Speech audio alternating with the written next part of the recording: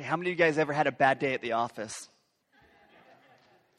Now, I probably shouldn't raise my hand because there's only one other person that works in the office and he only works half time with me. So if I say I have a bad day at the office, that's probably really a bad day at the office.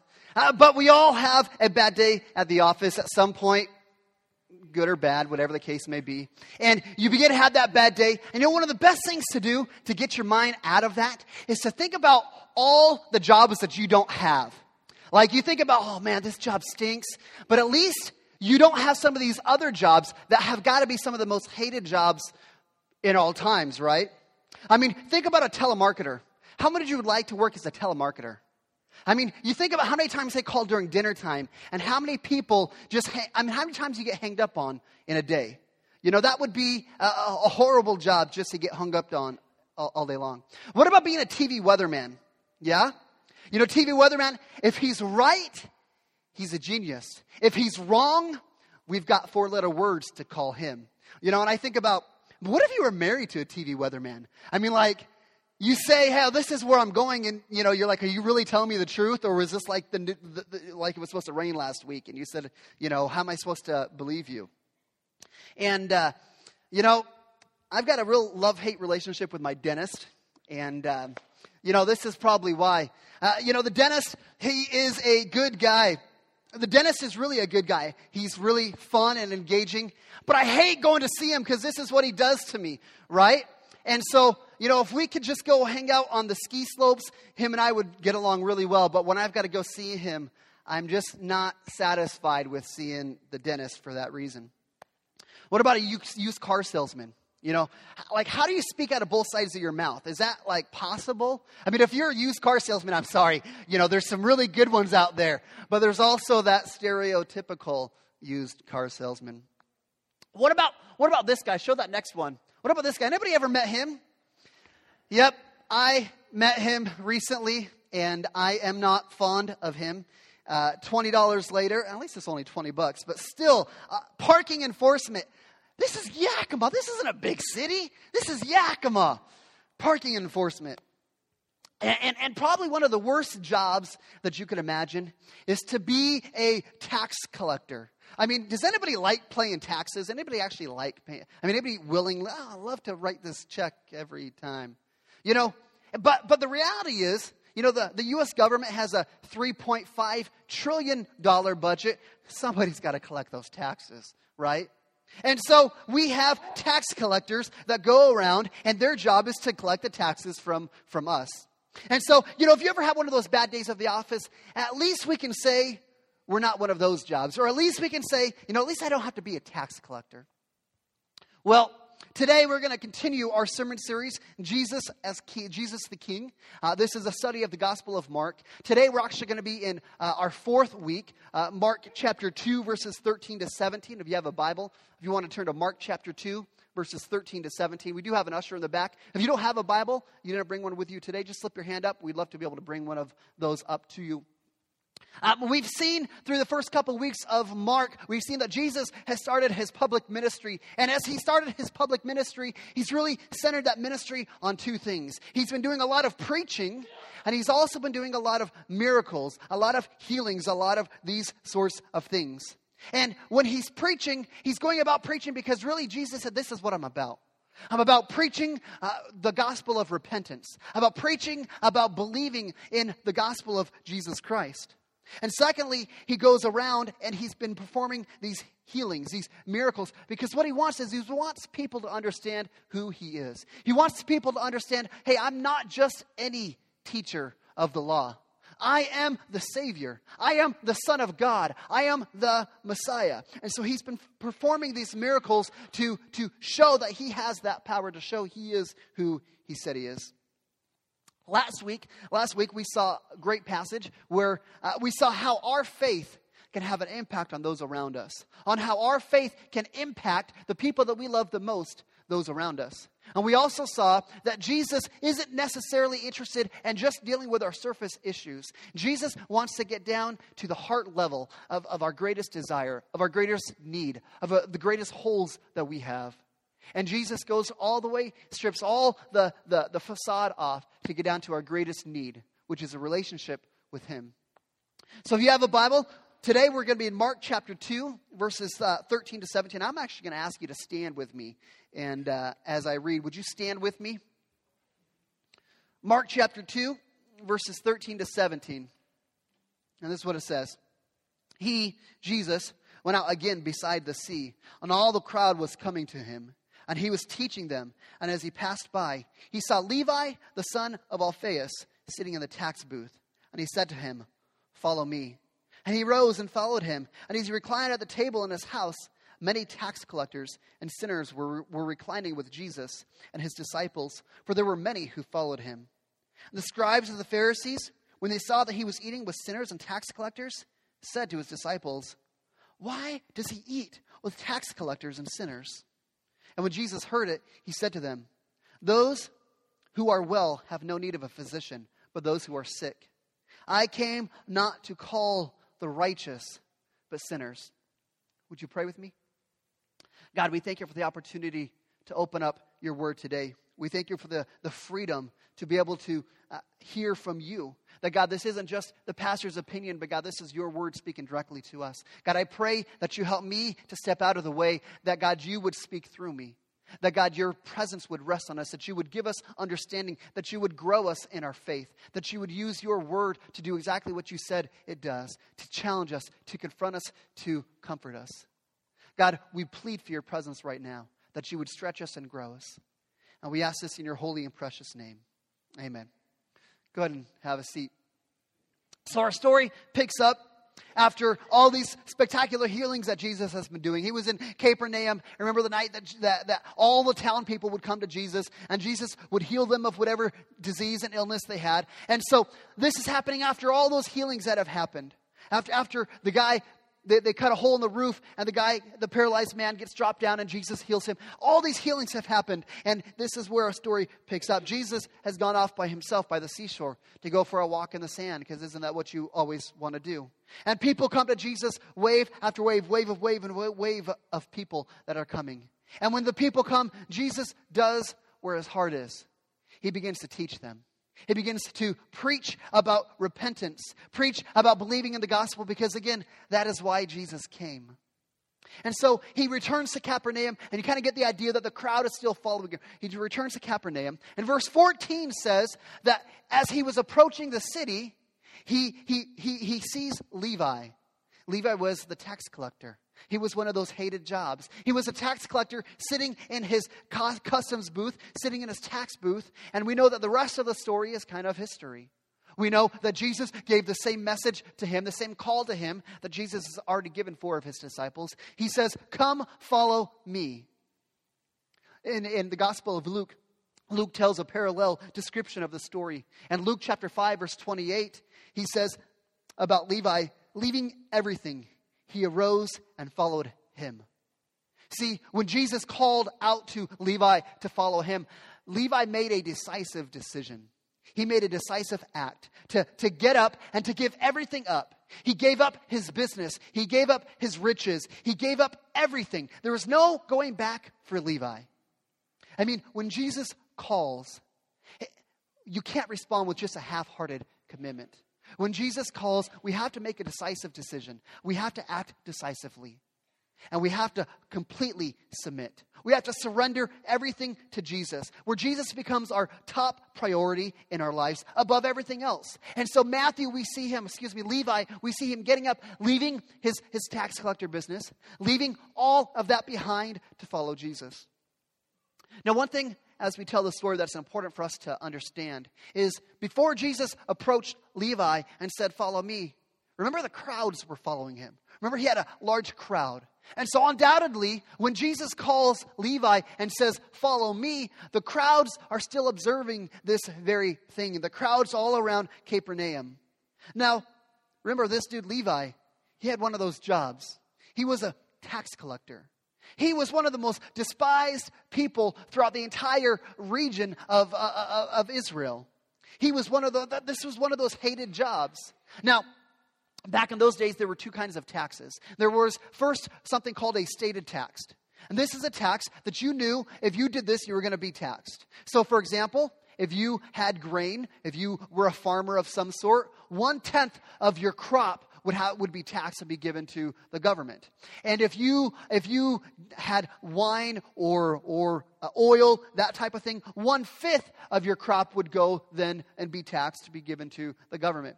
Additionally, in some regions, there were taxes on fish. And so Capernaum being a fishing area, probably Levi was collecting the taxes on the fish that came in. So those are the stated taxes. But there's also something called the unstated taxes. These are taxes that you could be charged for using the road.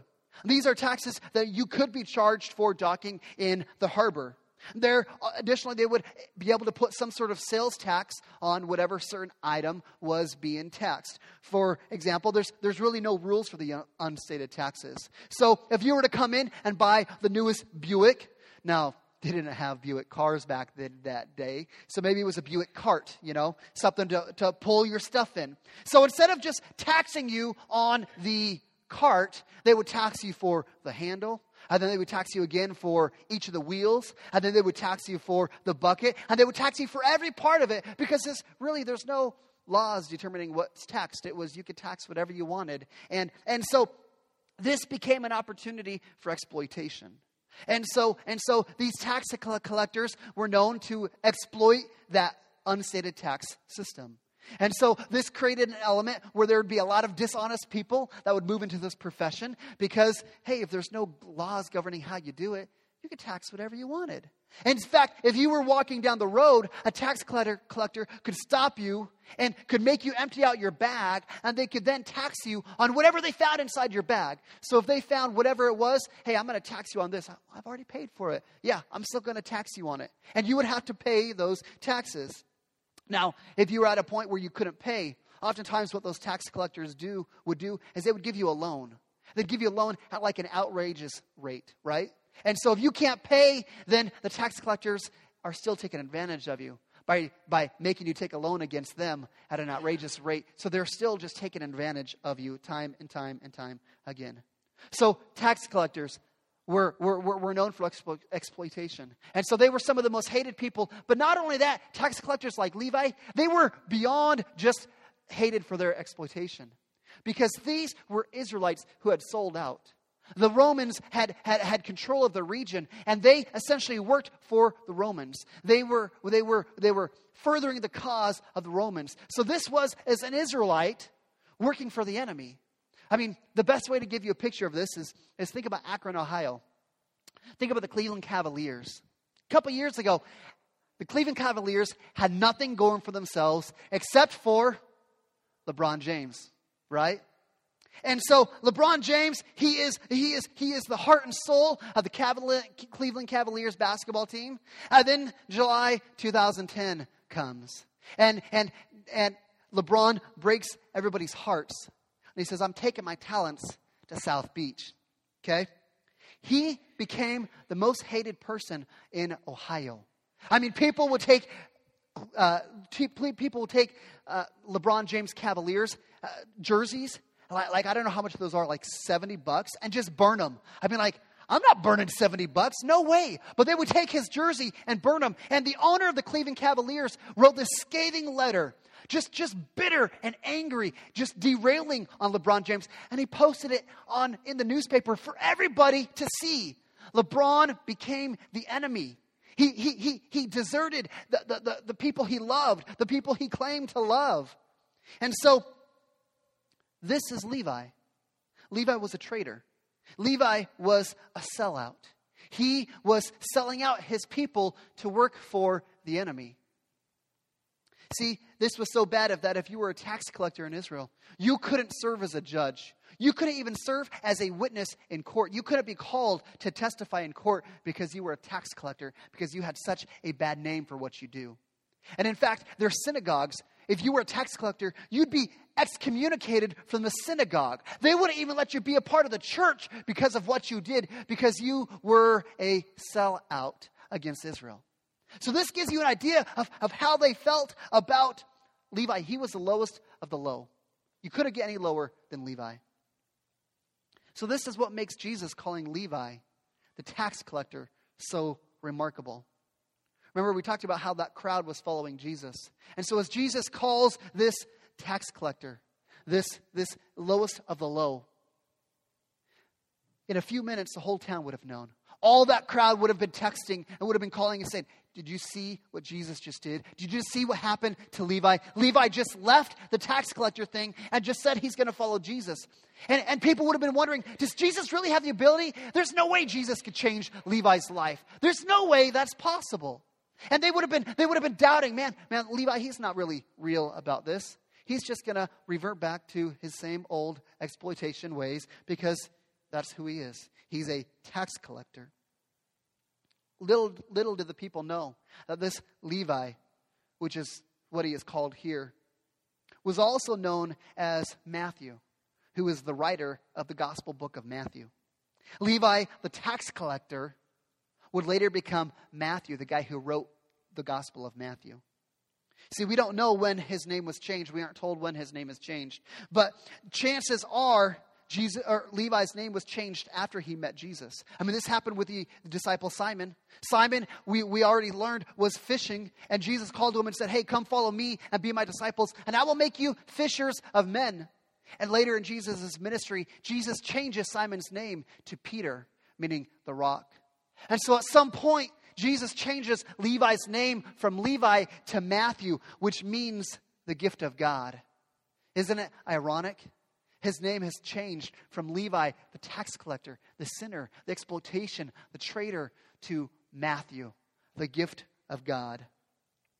So Levi following Jesus is amazing to the people of Capernaum because he was the most unacceptable of all of Jesus' disciples. Of all the people that Jesus could choose to follow him, Levi was the last one anybody would imagine. No, not Levi. Not him. Why would you choose Levi? He is despicable. See, this shows us how Jesus relates to the world. And this shows us how we ought to relate to the world around us. Jesus sought the man that nobody else wanted.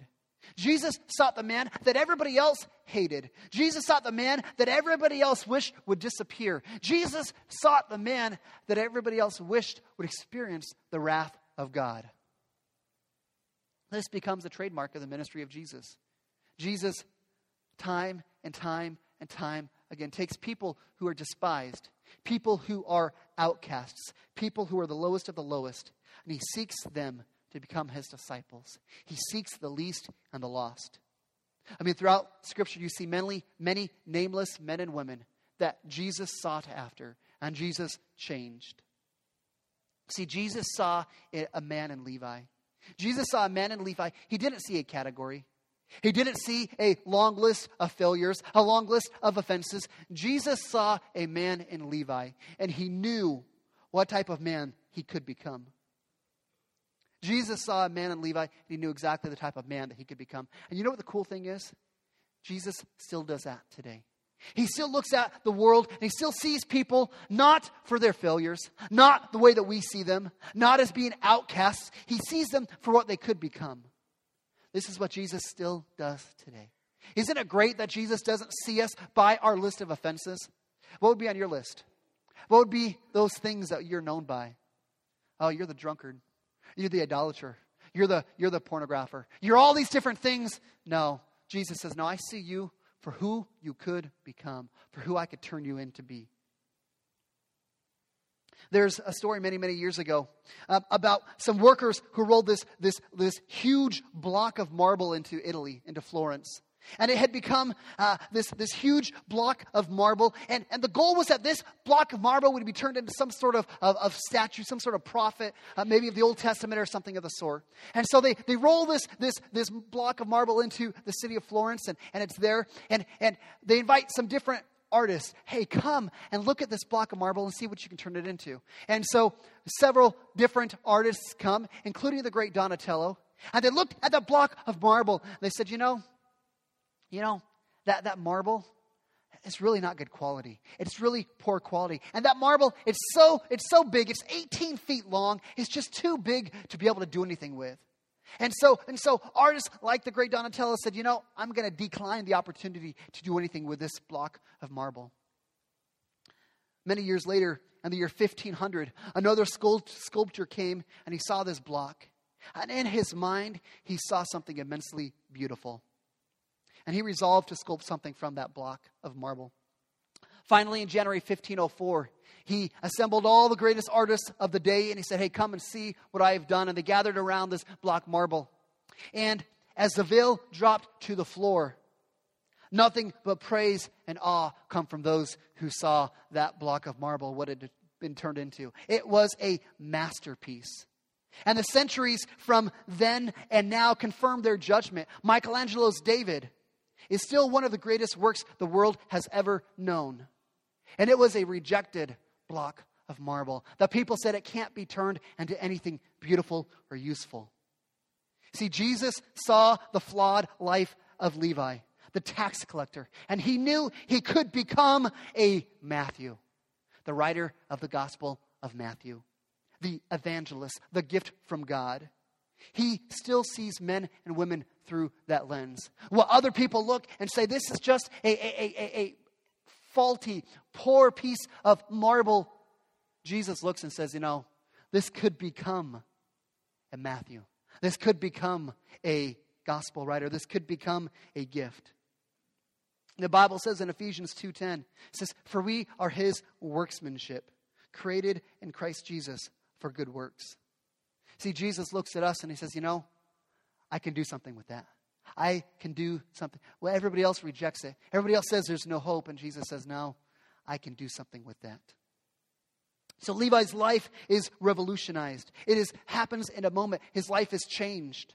And he knows it. So what Levi decides to do is he decides to throw some sort of reception of sorts, some sort of party to honor Jesus. Verse 15 says, and as he reclined at the table in his house, many tax collectors and sinners were reclining with Jesus and his disciples, for there were many who followed him. Why this reception? Why throw this party? Why do we go from the story of Jesus calling Levi to now Levi throwing some sort of dinner party at his house? I guess the answer would be, is he wants the opportunity to honor Jesus. I mean, this is a kind of natural reaction that we see throughout the entire Bible. From Genesis to Revelation, when Jesus comes and speaks into somebody's life, when Jesus comes and pours his love out on them, the natural reaction is to honor Jesus in some way, is to honor him. Also, this celebration was a spontaneous celebration that Levi's life had been changed. This was a recognition, hey, my life's been changed, and that's awesome. That's something we ought to celebrate. We ought to make a big deal about. He was a changed man. He was a new creation. The old man had passed away, and the new man had come. And Levi says, this is awesome. This is worth celebrating. Jesus was certainly all for this type of celebration. In the story that Jesus told about the prodigal son, Jesus described the prodigal's father as saying in Luke chapter 15, verse 32, he says, it is fitting to celebrate and be glad. For this, your brother was dead and now is alive. He was lost, and now he is found. This kind of celebration is good. And you also have to think about Levi. You also have to think, he threw this party. He invited all of his tax collector friends, all of his sinners' friends. You also have to imagine that he threw this party because he wanted his friends to meet Jesus. He wanted his friends to have the opportunity to have their lives changed by Jesus, just like his. Our text says that many were there. Luke's parallel description, says that it was a great banquet. The house was full. It was a happening place. People were coming from all over. The guests that Mark identifies in this text are tax collectors and sinners. Sinners was a technical term for people who the Pharisees, the religious insiders, the sinners were inferior because they didn't observe any of the religious customs or rules. They didn't observe ceremonial cleanliness during meals. They hung out with Gentiles and non-Jews. They were despised social outcasts. That was the sinners. And so we have this picture that all of these people, these tax collectors, these sinners, they all reclined at the table with Jesus, eating, drinking. And here's Jesus in the middle of that, hanging out with these lawless men and women, hanging out with these materialist materialistic sellouts, hanging out with these outcasts. And this becomes too much for the religious crowd. Verse 16 says, and the scribes of the Pharisees, when they saw that he was eating with the sinners and tax collectors, they said to his disciples, why does he eat with sinners and tax collectors? See, this word Pharisees, that literally means the separatists. Literally means the separatists.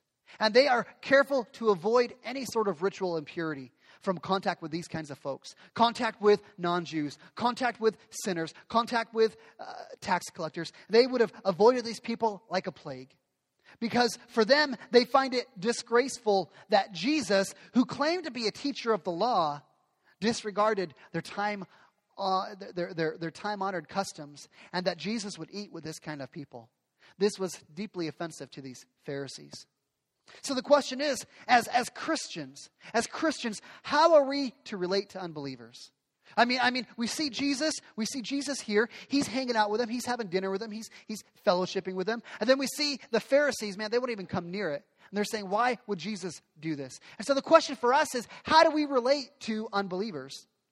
There's different examples that we can find from the Bible. First example is we can relate to unbelievers like the Pharisees. The Pharisees were people that they separated themselves from the culture around them. They didn't want anything to do with it. And so they developed this litany of laws and religious expectations for people that if you're going to hang out with us, if we're going to spend time together, you've got to follow all of these rules. You've got to have all these things in place that would prevent you from hanging out with those types of social outcasts. Basically, they had the idea that they were good and they were clean before God.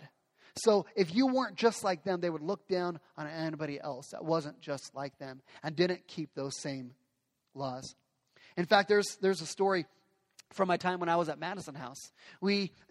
Madison House, one of the things we used to do is used to try and help get families, how do we get them connected into church? And so there was a point where we took kids, and there was an Awana program at one church. And so we would take a van full of kids and say, hey, come out with us. We're going to take you to Awana every Wednesday evening. And it'll be a fun opportunity to come and learn about Jesus, come and get exposure to the church, come get involved in the church. And there began to be this little bit of a rub in the church. And in fact, there were a number of leaders that came to the Awana commander and said, you know, if Kevin keeps bringing those kids, those unchurched kids, those downtown kids, those kids that looked a little different, those kids that talked and didn't have the right language, those kids that were outcasts, if Kevin keeps bringing those kids, we're going to quit serving in Awana. Because that's not why we're in Awana. We begin to think, those are Pharisees. Those are Pharisees. That is the experience that these kids had. The second way that we can respond to unbelievers is like the Sadducees. The Sadducees were much more culturally accommodating. Instead of pulling away from the culture around them, they were happy to just syncretize with it. We'll adopt all sorts of compromise. We'll be just like that. So there really is no difference between believer and unbeliever. They were married more to the culture than they were to Jesus. The third way that we can respond to the culture around us is to become zealots. Zealots, these were people who pursued political power to advance their moral agenda by force and authority. These were people who were more focused on politics than repentance. They're more excited about elections than Easter. So you might hear these descriptions and you say, nah, that's not me. I don't fit any one of those. That's not me. That's not who I am. And not only am I not like those kinds of people, I despise those kinds of people. I'm not like that. And while we can sit there and we can argue that from our pew, I would argue that ultimately we arrange our lives oftentimes like one of these people here. We have this Christian subculture. And we buy into it. We've got Christian Bible studies that when we do Bible study, who are we doing Bible study with? Other Christians. We've got Christian schools that we send our kids to. We've got Christian music, and we go to the Christian concerts because that's good and uplifting and wholesome. And we've got our hobbies, and we go play all of our hobbies with other Christians. And when we go out to dinner, we go out to dinner with other Christians. And when we choose a doctor, we're looking for a Christian doctor and a Christian dentist and a Christian plumber. Even our dogs are Christians. And we have this Christian subculture where everything around us is Christian. And this is what we begin to build our life around. None of these things are bad. None of these things are bad. But the problem is when we live in this Christian subculture, we will literally pass hundreds and hundreds of non-believers without ever noticing them, without ever influencing them for Jesus. And we become so consumed with our Christian subculture, with these are my Christian friends, these are the people I hang out with. See, I would argue and say none of us are Pharisees philosophically, but we often are practically. None of us philosophically will sit in our chair and say, I'm a Pharisee. But I would argue in our lives, practically we are. I don't know about you. I don't want to be that kind of a church. I do not want to be a church like that. That's not why we planted Restoration Church. That's not why we came down here a year and a half ago. It's to be Pharisees. I'm not looking for more Christian subculture. I'm not looking to create another Christian subculture downtown, but just to make us feel a little bit better, we're downtown. You know, we're in that area, but we're just going to bring our Christian subculture right here. That's not what I'm looking for. That's not why we're here. That's not why we planted this church. Practically, I understand it's hard. It's so easy to get distracted. I know it is. I mean, let me be transparent with you. Let me be transparent with you about how I know it is hard to philosophically say I'm not a Pharisee, but practically to become. As a pastor, I get distracted. A couple years ago, as we were getting ready for the launch of the church, I was asked, which non-believers am I actively pursuing a friendship with the goal of winning to Christ? Which non-believers are you trying to win for Christ? Are you friends with the goal of winning for Christ? And I start thinking, well, you know, working at Madison House, I've got all these kids I'm really pouring into. Okay, well, outside of the work, that's what I get paid to do. Outside of that, who are you actively pursuing with the gospel? Pursuing a friendship with so you can share the gospel with? And I start thinking, well, the family I hang out with most of the time, those are all Christians. It's not a bad thing. It's great. I'm glad I have a Christian family. I'm thankful for that. The friends that I spend most of my time with, you know, those are probably all Christians. Okay? Well, what about the people? What about the people that you go and play golf with? Oh, my golf buddies are Christians too. What about the people that you and your wife have over for dinner? Those are usually people from our small group or people from our church, you know. And so pretty soon I begin to look around and I say, well, yeah, I've got these non-believers that I'm friends with, but I'm not actively pursuing them with the gospel.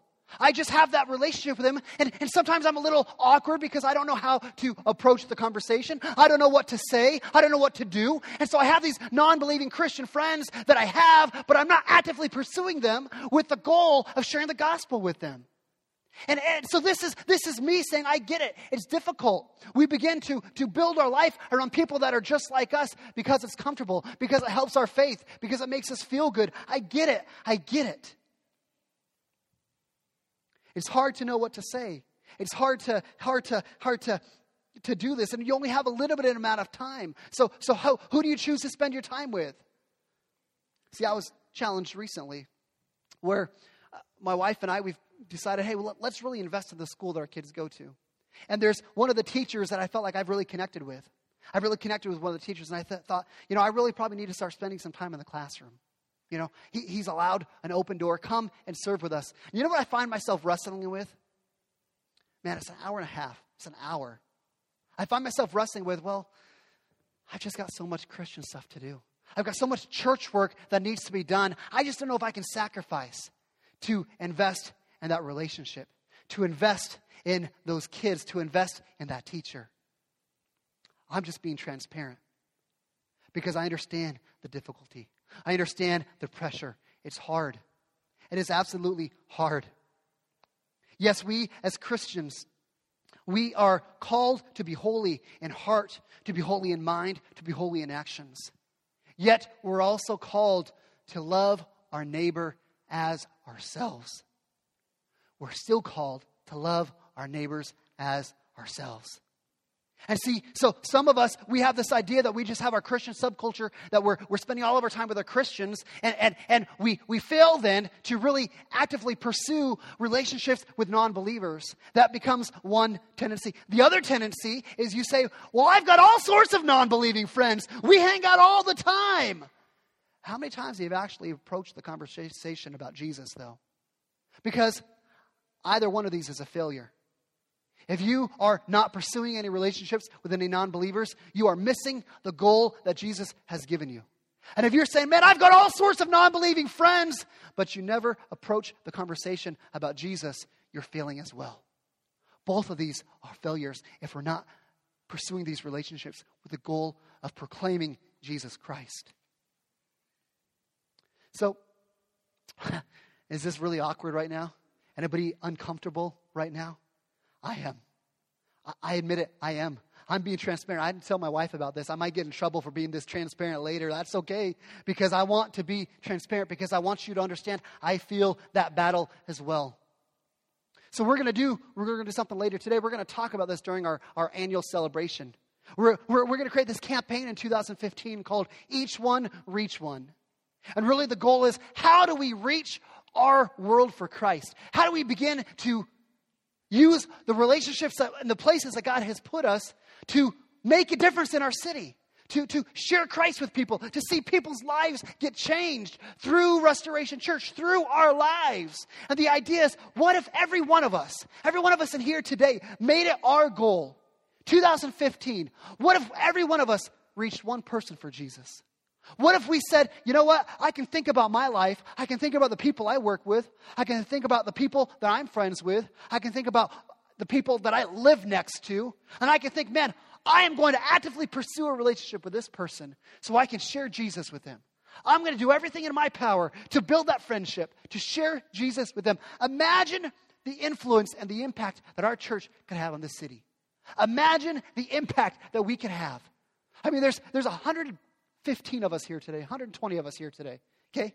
Guess what? Next year, if every one of us did this, there'd be 230 of us. 2017, there'd be 460 of us. 2018, we'd be 920. 2019, there'd be 1,840 people. 2020, 5 years from now, there'd be 3,680 people. 2021, 7,360. 2022, 14,720. 2023, 29,440. 2024, 58,880. 2025, 10 years from now, if every one of us made a commitment to reach one person for Christ, we would have reached 117,760. We'd have effectively reached the entire city of Yakima. 10 years. 10 years, the entire city of Yakima would have been affected. It starts with one person. It starts with one person. How do we do this? How do we actually do this? We begin to reach out to the people around us, to reach out to the people we work with, to reach out to our neighbors, to reach out to our friends. And it doesn't have to be fancy. It can be just like Levi. Hey, let's just come have dinner together. Let's have dinner together, and I'm going to look for the opportunity. And if it doesn't happen, guess what? We're going to have dinner again. Oh, maybe you've got the Super Bowl coming up. Maybe invite them to come watch the Super Bowl with you. I mean, you're going to watch it anyways. Why not be intentional and say, I'm going to seek a meaningful relationship so I can share Jesus with somebody? It takes time, takes relationship, takes effort. I mean, think about these little things. Have them over. Extend ourselves to people who are hurting. Maybe you're saying, well, I've got this Christian subculture all around me, and I just don't know what non-believers around me to reach out to. You know what? There's opportunities for you to reach out into our city. Look at all the unwed mothers in the city of Yakima. What if you provided a room for one of them? What if you joined Tony Hillerman? Tony Hillerman every Monday night goes to the Yakima County Jail and he preaches to the inmates at the jail. What if you said, hey, I'm going to go and invest my time in the jail with the goal of building a relationship with somebody that I can connect with? I mean, what if you looked and said, I'm going to go get involved in the community. I'm going to go find somebody in the community. Go volunteer. We're starting this community garden this year. Find a way to plug in with that. Find a way to volunteer at Martin Luther King Elementary School. Look for the opportunity to build a relationship with these people. I mean, coach a kid's sports team. Guess what? You have an opportunity to reach out to those families on that team. I mean, I'll even say this. If you have to quit serving in the church so you can go and build relationships with people, do it. Because that's what we're about. I tell you, I don't want to be just a church that provides all these Christian subculture things for our good Christian friends. I want to reach people with Jesus. I want to make a difference in our city. That's why we're here, isn't it? That's why we're here.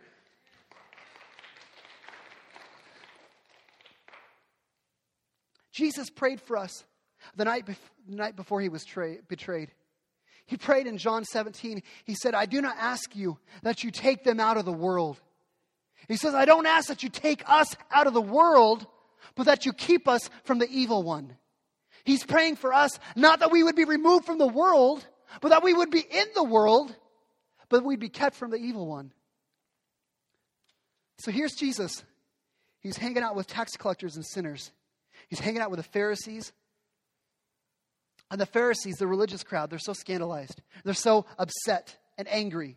So they approach Jesus' disciples and they say, why does he eat with tax collectors and sinners? And Jesus responds, because Jesus is Jesus. He heard what they were saying and he responds in two parts. He says, first in verse 17, he says, those who are well have no need of a physician, but those who are sick. See, this is just supremely practical and clear to both the religious crowd and to the secular crowd. The doctor isn't there for the healthy. They're there for the sick. You don't go visit the doctor when you're feeling good. You go to the doctor when you start feeling sick. The healthy person should go to the sick person. The joyful person should go to the person in mourning. The strong should be made available to the weak. This is just basic common sense. There's a story about Oliver Cromwell when he ruled England.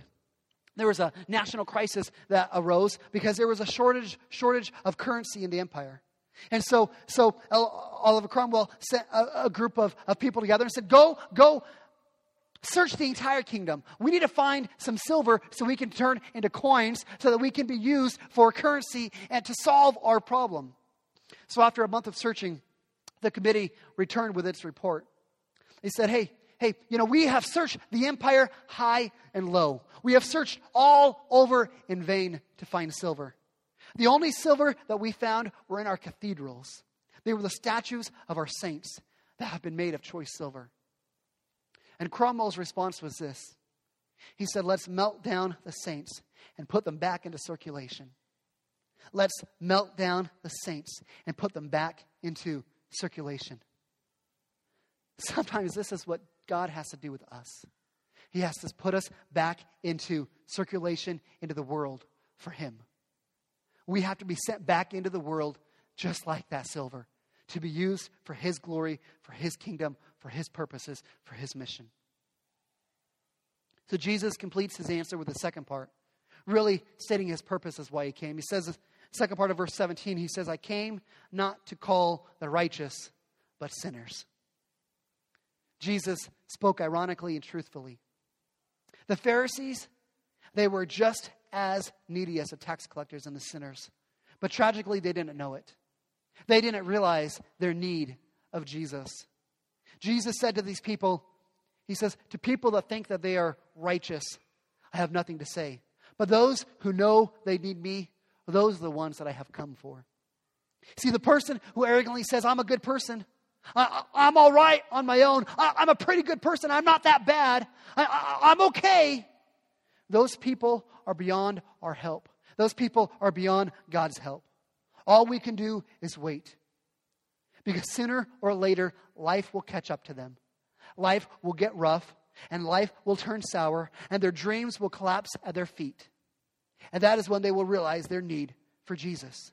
They will come to know their need. And this is why God often allows trouble to come into our lives, because it begins to strip away that terrible delusion that we can make it on ourselves. It begins to strip away that idea that we're pretty good on our own. Leaves us at the point that we're opened up to the grace of God. So what is Jesus teaching us today? As followers of Jesus, we cannot isolate ourselves from the world around us, nor should we assimilate ourselves to the world around us. Jesus is teaching us that we don't isolate or assimilate, but we are sent out with Christ on mission. We are sent by Christ into this world on mission. A mission to know Christ and to make Christ known. To love the unlovely. To eat with tax collectors and sinners. So let me just close this morning by reminding us that Jesus came not for those who thought they were good enough, but for those who know they are broken. Those who know they are in need of a Savior. See, the link between God and our soul is not our goodness, but it's our badness. The link between God and our soul is not our merit, but our misery. The link between God and our soul is not our standing, but our falling. The link between God and us is not our riches, but our need. So let's take the next few minutes as we respond to God's word through worship. Let's take the few minutes and let's confess our sin to Jesus. Let's acknowledge our need of a Savior. Let's call out to Jesus to meet us here today. Let's pray. Let's begin to pray for our friends. Let's begin to pray that God would give us a heart to reach people for Christ. Let's pray that God would penetrate the hearts of our friends so that they may come into the experience and experience the joy of knowing Him as their Savior. Would you pray with me?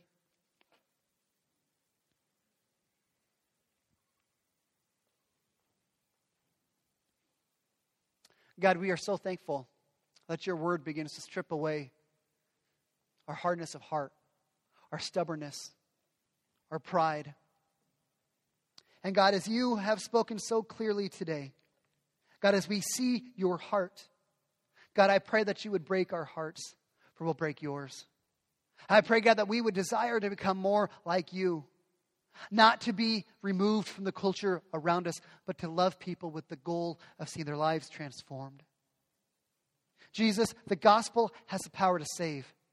He saved us. God, I pray that we would have the desire to see that power, that gospel change those around us. God, I pray that we would have the boldness to speak your truth. To not just be friends for the sake of friendship, to be friends for the sake of the gospel. That we would see lives transformed. That God, through Restoration Church, God, that we wouldn't just be doing church, but God, we would be making an impact in your name. Making an impact in your kingdom. That Jesus, you would not remove your hand of blessing from our church, but that God, you would use every one of us. That you would expand your kingdom. That we would see more people come into a relationship with you, God. God, I pray that you would give us that heart. I pray, God, that you would have us to love people who need to be reached out to. God, I pray that we would have even a time of repentance, that we would see the areas that we have blocked ourselves out and that we aren't living in accordance with you. That we would have the desire, like Jesus, to love the unlovely, to reach out, to care. God, I pray that as we look and we see the people that Jesus loved, they were the people who realized their need. God, I pray that we would be a people who realize our need. That we wouldn't be stuck in our religious pride of saying, I'm pretty good because I do this. I'm a pretty good person. But we would see that every one of us are broken. How we are still in need of you today. I pray that you would meet us here today. God, I pray if anybody is here today and they're saying, man, Pastor, I'd love for you to pray with me. God, I pray that they would have the boldness just to step in the back. I'll be in the foyer. Just say, Pastor, would you pray with me? Would you pray for me? God, I pray as we have this time of response, this time of worship, that you'd help our hearts to be inclined to you. That we'd get lost in the praise and worship of your holy and great and powerful name. We ask this in your name, Jesus. Amen.